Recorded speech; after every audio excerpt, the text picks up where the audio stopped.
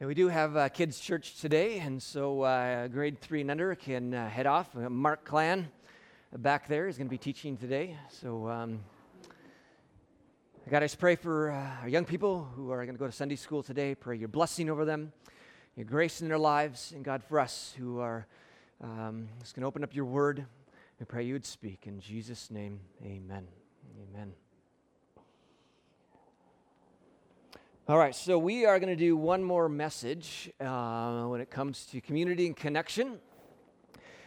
Next week, we're going to jump back into the book of Ephesians, and we're going to jump in with the topic of marriage and submission is where we're starting next week. So we're going to talk today about the next generation, something that's really important for all of us. Even if you are here and you don't have kids, or your kids are off somewhere else, as a church community, as the family of God, the next generation is really important to all of us. And this is a little bit different kind of message than most weeks, because it's going to feel maybe more like a seminar than a sermon, but we want to talk about the next generation. Deuteronomy 6 says this: "Hear, O Israel, the Lord our God, the Lord is one. Love the Lord your God with all your heart and with all your soul and with all your strength. These commandments that I give you today are to be on your hearts." This is like the center of our faith, that we would love God with all our heart, soul, and mind. And Jesus also said that we love our neighbor as ourselves, that we love God and we love people. That's our mission in life. It is to saturate us, it's to cover us, that we would be incredible lovers of God and incredible lovers of every single person that we meet. Now, it's interesting that the very first thing, and this is Moses talking to the Israelites before they went into the promised land, the very first thing he says after this great commandment is he says this: impress them on your children. Hey, he could have said a lot of different things after this, the greatest commandment. He could have said a lot of different things, but he says, impress them on your children. And if you might be thinking, well, that's just for parents, it's not just for parents. He was speaking this to the whole community. And we live in a very individualistic society here in sort of our Western world, where we kind of say parenting is all up to the parents and it's not really anybody else's job. But back then, and still in places in the world, parenting was always a community job. And if you look in the scriptures, parenting is something that is primarily done by parents, but also there's a heavy weight of responsibility on all of us as the community in raising and blessing our children. And so this is to all of us. Impress them on your children. Talk about them when you sit at home and when you walk along the road, when you lie down and when you get up. Tie them as symbols on your hands and bind them on your foreheads. Write them on the doorframes of your houses and on your gates. In other words, this is a full-time thing. That this idea of a community raising our children together and parents raising our kids is something that is to be a full-time thing. That we would speak it, that we would model it, we would love God and love people, and our kids would see us doing that full-time. Not just a Sunday thing, but an everyday thing. In Psalm chapter 71, it says, "Since my youth, God, you have taught me, and to this day I declare your marvelous deeds. Even when I am old and gray, do not forsake me, my God, till I declare your power to the next generation, your mighty acts to all who are to come." I mean, this psalmist, his desire before he departs this world, it was not that he had a lot of money in his bank and not he had a new Porsche in the garage. It was, I want to be someone who declares how good God is to the next generation. I mean, even if you're retirement age and your kids are gone or whatever it might be, part of our desire is that we would be passing the faith on to the next generation. That we'd be declaring how beautiful and good and amazing and strong God is to even the little ones around us. Psalm 78 says this: "We will not hide these truths from our children. We will tell the next generation about the glorious deeds of the Lord, about his power and his mighty wonders. For he issued his law to Jacob," or to Israel, or to us. "He gave this instructions to Israel. He commanded our ancestors to teach them to their children so the next generation might know them. Again, this is not just on parents, but this is on all of us. That all of us here, because we've been talking about this last couple of weeks, that we are the family of God. And any young person in our midst is part of our family. And we take that responsibility seriously. We should, as a community, we get to know the names of our kids and the names of the teens in our midst, and that we'd love on them and bless them and care for them because they're part of our family too.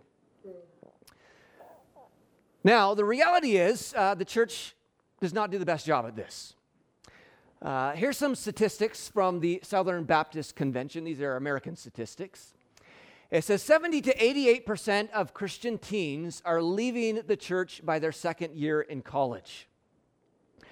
78 to 88% of kids and teenagers who've grown up in church, by their second year of college, no longer attend a church and no longer are actively involved in the faith.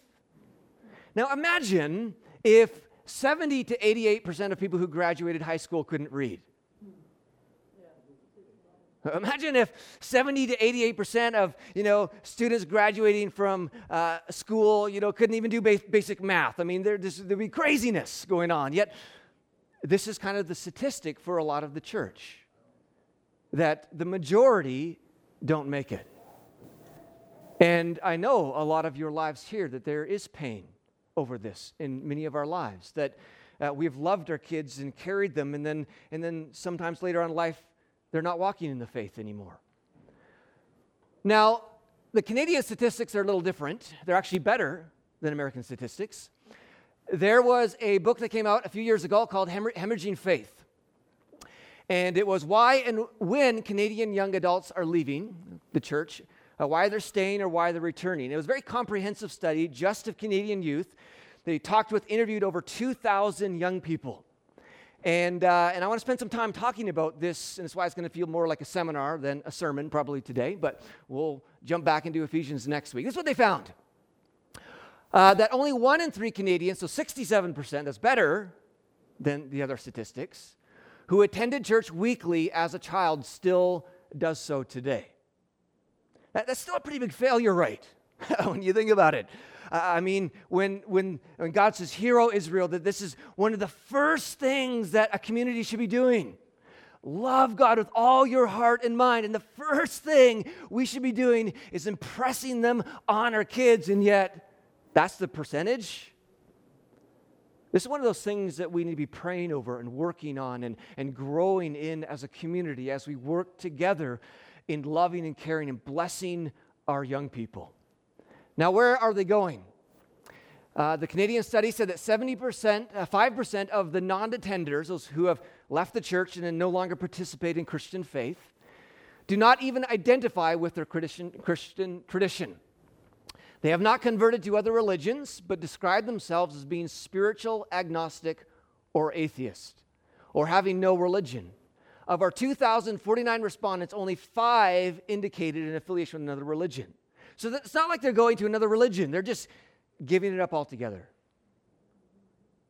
So what is going on? Why is this? Why is the church's rate of bringing up their young people into the faith, why is it not working? And this is what the study set out to investigate. And they found 4 things that were common. And I want to talk about these 4 things today. There are 4 things that made the difference in whether a young person stayed or left. The first 2 are very important. The last 2 are extremely important. There are more issues than just the 4, but these were the 4 issues that made the difference in whether a young person stayed in or left the church and the faith. And one of them was experiencing God. That we talk about a personal relationship with God. We talk about a God who does miracles. We talk about a God who is amazing. And when there's a disconnect in our young people, when they don't experience God, it's just an intellectual thing, these are the ones who have tended to remove themselves from the faith. This is what the report says, that nearly all the young adults who have continued to attend church say they have experienced God's love for them personally. They felt God. They felt his presence. They've seen God move. They've seen a miracle. They've actually seen God do something. Because the reality is, if we don't experience truth, it just kind of remains in la la land, right? I mean, I think I've talked about this before. A lot of people know that if you ate sugar for breakfast, lunch, and dinner, it would be bad for you, but a lot of people don't really dive into that truth until they have health issues. It's once the truth is experienced, that's what changes your life. And this is incredibly important for young people, that they actually experience God, and it's important for all of us. Now, we don't lead by experience, we lead by truth. Experience is always under truth, but experience is really, really important. Here are some of the things that those who are faithful to the church and to Christianity have said. They've had experience of God healing people, God providing for me and my family, God guiding me, God caring about the little things in my life, that God speaks to me, God is felt during worship, that God is experienced in emotion, that God is found in serving others, that God shows himself in the midst of hardship, that the young people who are still walking in the faith and going to church are people who say, I know God is real because I've experienced him. I've seen God heal. I've felt God move. I've seen him. I've seen these truths that I know in my head. I've seen them play out into some sort of reality. A couple quotes. One young person named Devin said, I was really depressed. I started to pray a lot again to get this out of me. I don't want to feel this way anymore. And I didn't. So after that, it's like, okay, God exists, set in stone. I mean, he felt healed by his depression. This is one of the major defining moments in his life. Malcolm, my sister, when she was 17, had a stroke and lost vision in her eye. The pastor of the church went to the hospital regularly to be with her and pray with her. And after he had prayed with her a number of times, she was actually healed. Her vision returned. It was an answer to prayer, a defining moment for this young person. And it is for a lot of people. That God is not just some intellectual truth. I mean, that very verse is we are to love God with all our heart, soul, and mind. It's not just a mind thing, but we experience God and we feel God. And God is a healing God. He is a moving God. He is a relational God. Now, those who had left the church and left the faith, here are some of the barriers that they talked about. Unanswered prayer. They prayed for something, maybe a miracle, and God didn't answer. And the tendency often is just to blame God. Well, my prayer isn't answered, so it's God's fault. And we talk about that here because a lot of times we blame God for unanswered prayer when it's not really him. This universe is a lot more complicated than just God and nobody else. I mean, there's an active spiritual world where there's evil and there's our sin. There's a lot involved. But they talked about the pain of unanswered prayer, which we probably all know at times. They felt God didn't care about them. They never experienced anything spiritual. They felt that God never connected with them. They didn't feel God. They pursued God by doing the right things, but they always came up empty-handed. And this is why it's really important for us to allow our young people to experience God. Why it's really important that we pray for people to be healed. Because the more we pray, the more healings we see. And they're powerful. The more that we say that this relationship with God is not, he's not just some distant God. He is a God you can actually experience. He's a God at times you feel and sense, and maybe in worship or when you're praying. And he's a powerful God. He's an experiential God. I mean, imagine if you married someone and you never got to experience them. A part of any relationship is us experiencing the one we're in relationship with. And God is a God whom we experience. And we see this all throughout the Scriptures. 2 Timothy says this, but mark this, there will be terrible times in the last days. People will be lovers of themselves, lovers of money, boastful, proud, abusive, disobedient to their parents, ungrateful, unholy, without love, unforgiving, slanderous, without self-control, brutal, not lovers of the good, treacherous, rash, conceited, lovers of pleasure rather than lovers of God. And then it says this, having a form of godliness but denying its power. And there are a lot of churches today that just never talk about experiencing God, never want to enter into the power of God. Do you know pretty much every time someone gave their life to Jesus in the Bible that it was wrapped around some sort of experience? a healing, an encounter moment, a miracle. Again, God is not against experience. This is a very important thing. Now, experience is not our number one. The Word of God is the Word of God defines our experience, but experience is very important. And experience should be an important part of all of our faith. And it's very important that our young people experience this and we expose them to this kind of thing. For instance, we see in 1 Thessalonians chapter 1, it says, our gospel came to you not simply with words, but also with power and the Holy Spirit and deep conviction. It's not just a word thing, but it's an experience thing. Romans 15, I glory in Christ Jesus, in my service to God. I will not venture to speak of anything except what Christ has accomplished through me in leading the Gentiles to obey God, but what I have said and done by the power of signs and wonders through the power of the Spirit of God. Again, it's not just a word thing, it's not just an intellectual thing, but it's an experience thing. And so a healthy faith where our kids grow up in is a faith grounded in the truth, but also a faith that they actually experience. Where they say, I feel God, I feel I'm in a relationship, I know God, and I've seen Him move, and He's amazing. That's the best atmosphere for, according to this report, for young people to grow up in. The second one, interestingly enough, is actually teachings and beliefs of a church. Young people are looking for churches that don't avoid tough topics, are willing to go deep, provide life applications, and welcome questions. And I hope we're never a church when a young person asks us a tough question, we go like, well, we don't ask those kind of questions around here. I mean, I hope we're not that kind of church.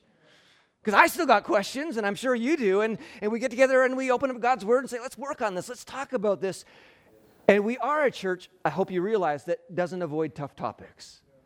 I mean, we've talked about issues of sexuality and pornography and, what's up with God's wrath and down with the different views of hell. We deal with tough topics. In fact, next week we're talking about wives submit to your husbands and who's the boss. And there's a tough topic for next week. I mean, we don't run around those things because just as you have questions about those things, young people have questions about those things.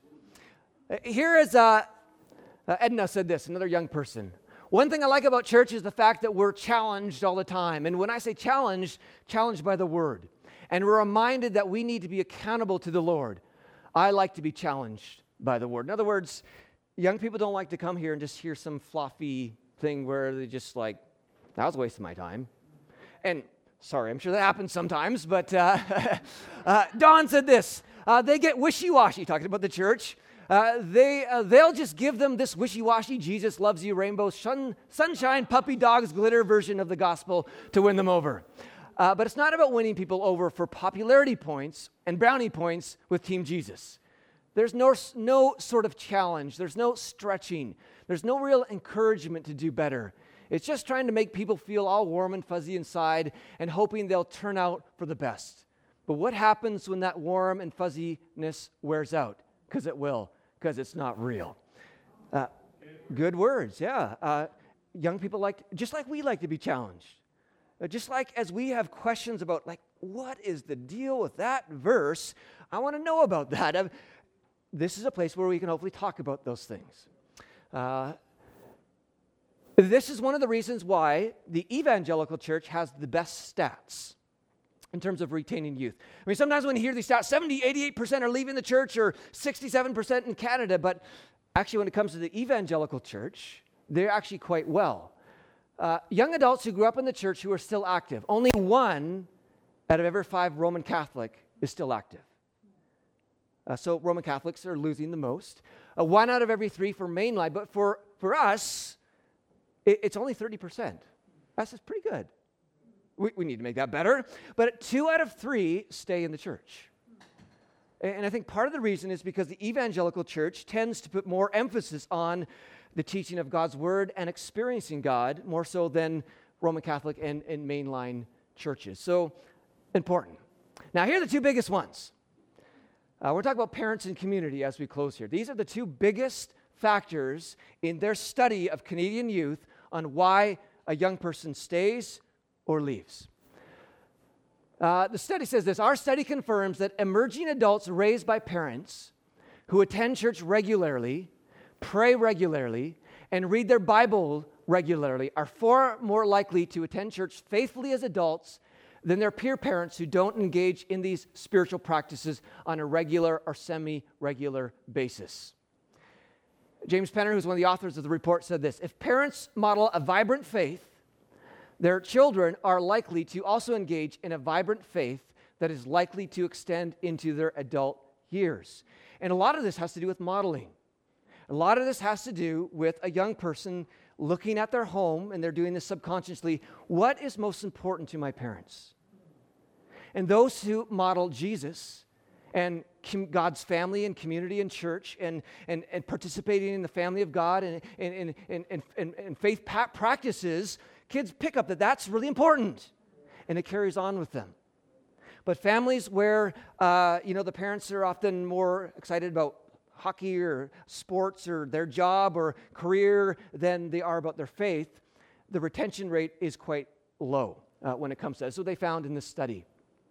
And so it says this: those who had an inconsistent Christian upbringing, this is what this report found, did no better than those who had no Christian input at all.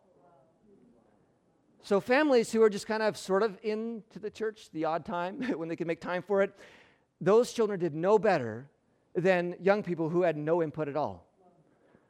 This is what Jesus talked about. He says, like, you're all in or not, right? You give up your life and you follow me. And this is the path that Jesus asks us to follow, not this kind of half-hearted, if I have time, I'll be involved in the family of God, or if I have time, I will pray. And they found this made a huge difference in whether young people stay or don't stay in the community.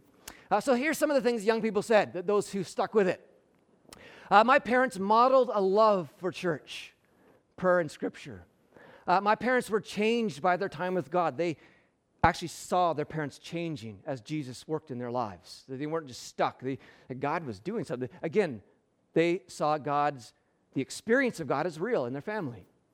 My parents speak openly about their faith and invite dialogue. They talk about tough things. They talk about issues. They talk about it. And my parents included us in faith practices.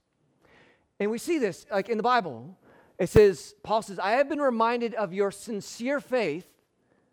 Now, where'd that sincere faith come from? It says, which first lived in your grandmother Lois and in your mother Eunice, and I am persuaded now lives in you also. That a sincere faith, where parents love Jesus and are loving people and love God's community, it just, for the most part, passes on to the kids, and they follow in the same footprints. And so here's Jasmine said this: my mom, who lived it, like I would see her reading her Bible every night and praying, and I knew that her relationship with Jesus was something that was real. I think seeing how real my mom's relationship with the Lord did and continues to really challenge me and inspire me to consider the way that I live. In other words, a young person, again, back to, I have experienced this as real in my home. It wasn't just a Sunday thing. It wasn't just something that they only had time for, but it was something that was real, and it changed my parents, and it's changing me, and why would I ever leave? Barrier. Here's some barriers. Those that had left, those who no longer participate in the faith. Here's some of the things. That one parent, but not the other, participated in faith and church. And there's interesting stats around this, that as soon as one parent checks out, it makes a big difference. Because again, it's not seen as a priority in the home. Parents believed in God, but did not attend church. The community of God wasn't important. It was just kind of a family thing. And there was no influence from other people. Parents attended church but did not engage in faith practices throughout the week, or they lacked modeling of Jesus in the home. Sort of the hypocriticalness. I see my parents come to church and worship Jesus and talk about this with their friends, and then they come home and they're angry and they're mean and they're judgmental, and there's not love there. I don't see them loving people. It's just not there's a disconnect there. So if God didn't change my parents, He's probably not going to change my life. And again, the idea, I don't experience God as real. He didn't do anything in my parents' life. Why would He do anything in my life? And it's why it's important that we, as parents, saturate ourselves in Jesus, because the closer we are with Jesus, the more He changes us. and the more our parents see us change and we humble ourselves and grow. Hopefully as your kids grow, they see you grow in Jesus and you're like, wow, that changed my parents. I need help too. Sidney said this, he called himself a Christian, but his life didn't produce any fruit. He can recite Bible verses and verses from hymns, and he will also put them in birthday cards and things like that. But I found that he behaved in a way that did not in any way reflect what I felt to be right. A testimony from someone who fell away from the faith. Now, the last big one is church community. And I don't think that most of us realize how important church community is in the lives of passing the faith onto our young people. It is super important.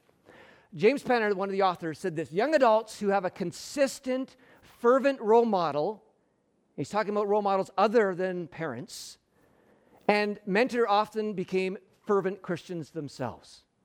So young people who were connected with another adult who was not mom or dad, who loved Jesus and loved people, were way more likely to keep on following Jesus. One young gal said this: the choir director from the church, we'd keep in contact and she would always call me and check upon me and encourage me in my faith. And another elder in the church would call and walk with me, advise me to keep having faith and knowing that God is there. Carol said this, young person: these people became kind of like my adoptive aunts and uncles. And they'd always give me devotional books and sit down and have a talk with me, things like that.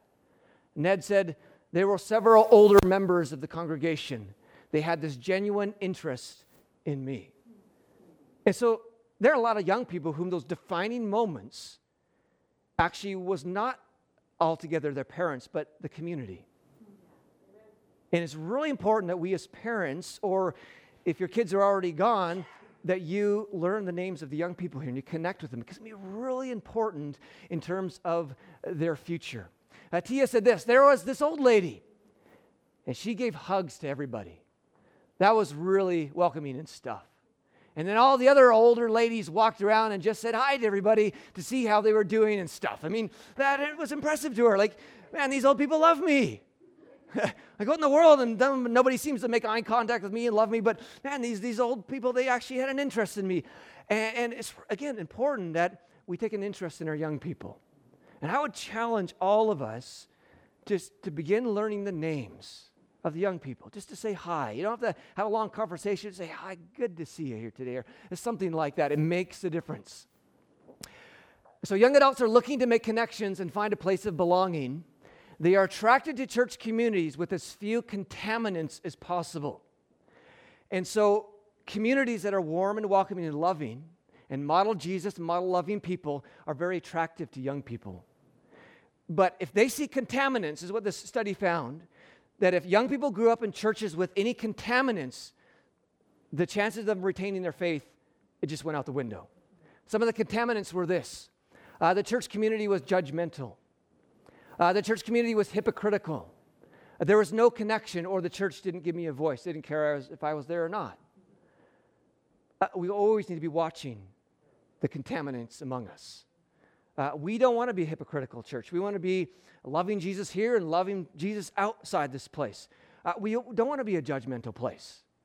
We want to love people and hear their stories and listen to them before we make judgment calls. Anna said this: one of the things I really struggled, and these are people who have left, struggled with is how people can have a firm belief in God, but they have a belief they follow, but they can treat people so horribly at the same time. So here's a young person who came to church and just felt like she was treated horribly. I don't think people would hopefully that here, but man, Jesus said that people are to know you are Christians by your love. Paul said the one thing that counts is faith expressing itself through love. And I hope that we just ooze of love here. Ooze of the truth of Jesus and the love of Jesus. Lila said this: I didn't really want to deal with the questions and stares and that type of thing, and the judgment which I knew was coming. I wanted to avoid, so I completely stopped going to church once I found out I was pregnant, once I started showing. And so here's a young woman who has this big thing happen in her life, maybe even a traumatic thing, maybe a joyous thing, I don't know, but she was scared to go to church because she'd be judged and unloved. We want to be a place that when people are having their worst moments and they're in their darkest sin, that they come in here and they feel loved and helped by the truth of Jesus and our love. Because this is where help is found. When someone runs from Jesus and runs from the church, there isn't that grace and love and forgiveness and power. It's found here with the community of God and the people of God. We see in Mark 10, it said people were bringing little children to Jesus for him to place their hands on them. But the disciples rebuked them. When Jesus saw this, he was indignant. This word actually means he was really mad. Because people are putting barriers to young people. That's the one thing that Jesus is not like, when a church community puts barriers to its young people. And then Jesus says, let the little children come to me. Do not hinder them. And we want to do everything possible to love our kids and to welcome them and to help them grow up in the faith. Now, I just want to end with this because this is really interesting. Gordon T. Smith, who I'm sure Basil probably knows, he teaches at Regent, I think back and forth, but he done a lot of study on conversions, just studying thousands of conversion stories. What made the difference? Did they do this or didn't do this? And very interesting what he found. Because for young people, what happens, a young person grows up in a Christian home. Often their faith is kind of their parents. They believe what their parents believe. But there's a time where there's a decision made where they have to make their faith their own. Do I really want to live this? Is God really changing my life? Is he real? And they kind of move into an adult faith. Now, when it comes to young adults moving into an adult faith, do you know the most important factor is actually not the parents? It's actually other adults. This is what he found in this. He says this: the most effective catalyst for the definitive moments in a conversion process are not parents or peers, but the peers of parents, a pastor, teacher, coach, a Sunday school teacher, or a neighbor. And he's talking about when these definitive moments when a young person decides, I'm going to make this my own. It's not the parents. It's other adults in the community. So what he found after studying thousands and thousands of cases, the blessing, encouragement, and challenge of these other adults often enabled a young person to assume an adult faith. Thus, it is imperative that adults in Christian community recognize the importance of being present to the children of our peers. See, often we put too much pressure on parents. The church community does. Well, it's your job. I did Sunday school before. It's not my job anymore. It's a parent's job. Actually, we have some of the most important roles to play when those young people start to grow up and they decide, am I going to make this my own or not? This is what he found after studying thousands of conversion stories. This is why it's really important that you're a part of church community. This is why it's really important that you be someone, if you have young people, that you're inviting other people over to your house so there's other adult influences, your kids, so they hear about Jesus and how maybe he's healed them or transformed their lives from someone else other than their parents. That's what he found. Lifeway research found the same thing. Teens who have had at least one adult from church make a significant time investment in their lives are more likely to keep attending church. More of those who stayed in church, by a margin of 46% to 28%, said 5 or more adults at church invested time with them personally and spiritually. So this is all of our job. It really is. We can help the path of our young people when we take this seriously as a community when it comes to these things. Gordon T. Smith again said this: we must assure parents and encourage them that the weight of responsibility for the formation of their children is not theirs alone. We hold it together as a community. It's our job. Parents have primary responsibility, yes, but we better not check out.